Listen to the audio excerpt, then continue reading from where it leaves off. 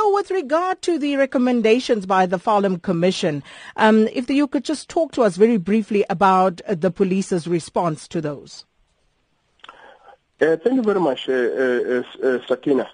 You remember that, the chapter 25, section B, subsection 8 of the Marikana Commission of Inquiry made a wide range of recommendations, that have to do with trying to arrive at a transformed or transforming police service. Key aspects of public order policing in South Africa, leave much to be desired. And the Farlam Commission made recommendations that, this situation be turned the other way around.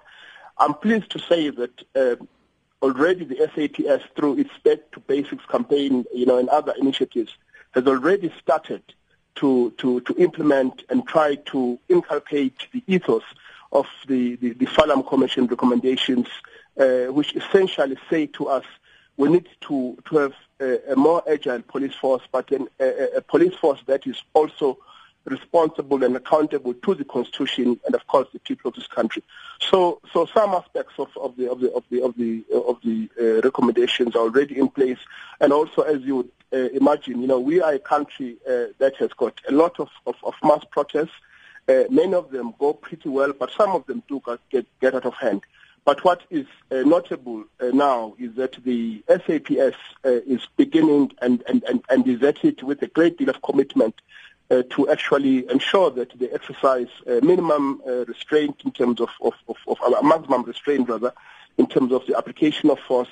And there's a great deal of new vision and new commitment to a human rights centered ethos within the SAPS. With regard to that, Mr. Ngidi, there were a raft of recommendations, so I think we wouldn't be able to do justice to that right now, sure. But I think, at a later stage, maybe we could look at those operational issues a little more closely. Exactly. But I want to come to the issue of the Commission also concluding, the fitness of the Police Commissioner Ria Piecha to hold office. Now, Judge Claassen, that commission, that board of inquiry, they actually, I believe, have completed that work. Is that correct? That is correct. But I'm not privy, unfortunately, Sakina, to that report and its core recommendations. I'm not privy to it. It is actually the prerogative of the President's office to comment on that. Unfortunately, I would not be in a position to comment on that report. Fair enough. And then also with regard to the compensation, the South African Police Service stating that they are ready to pay. How much, all in all, will you be paying out as compensation? Figures can cause a lot of problems. But in general, the claims that have been submitted amount to close to $1 billion. My understanding is that government is considering, meeting those, those claims to its best ability. And, of course, there are certain claimants, just a few of them, who would like to go the legal or litigation route. And, of course, that is within their rights, and government respects it. But what is critical here is that government would like to admit its failures. It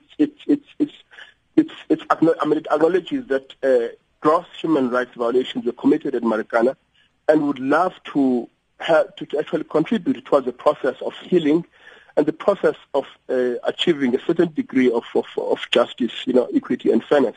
So that is where the government is coming from, and of course the rights of the claimants are fundamental in this process. And whatever the rights those claimants want to pursue, government will respect that. But government is ready, as the presidency's statement has said yesterday, and one is hoping that possibly even by the end of January, a great deal of the claimants would have received their monies.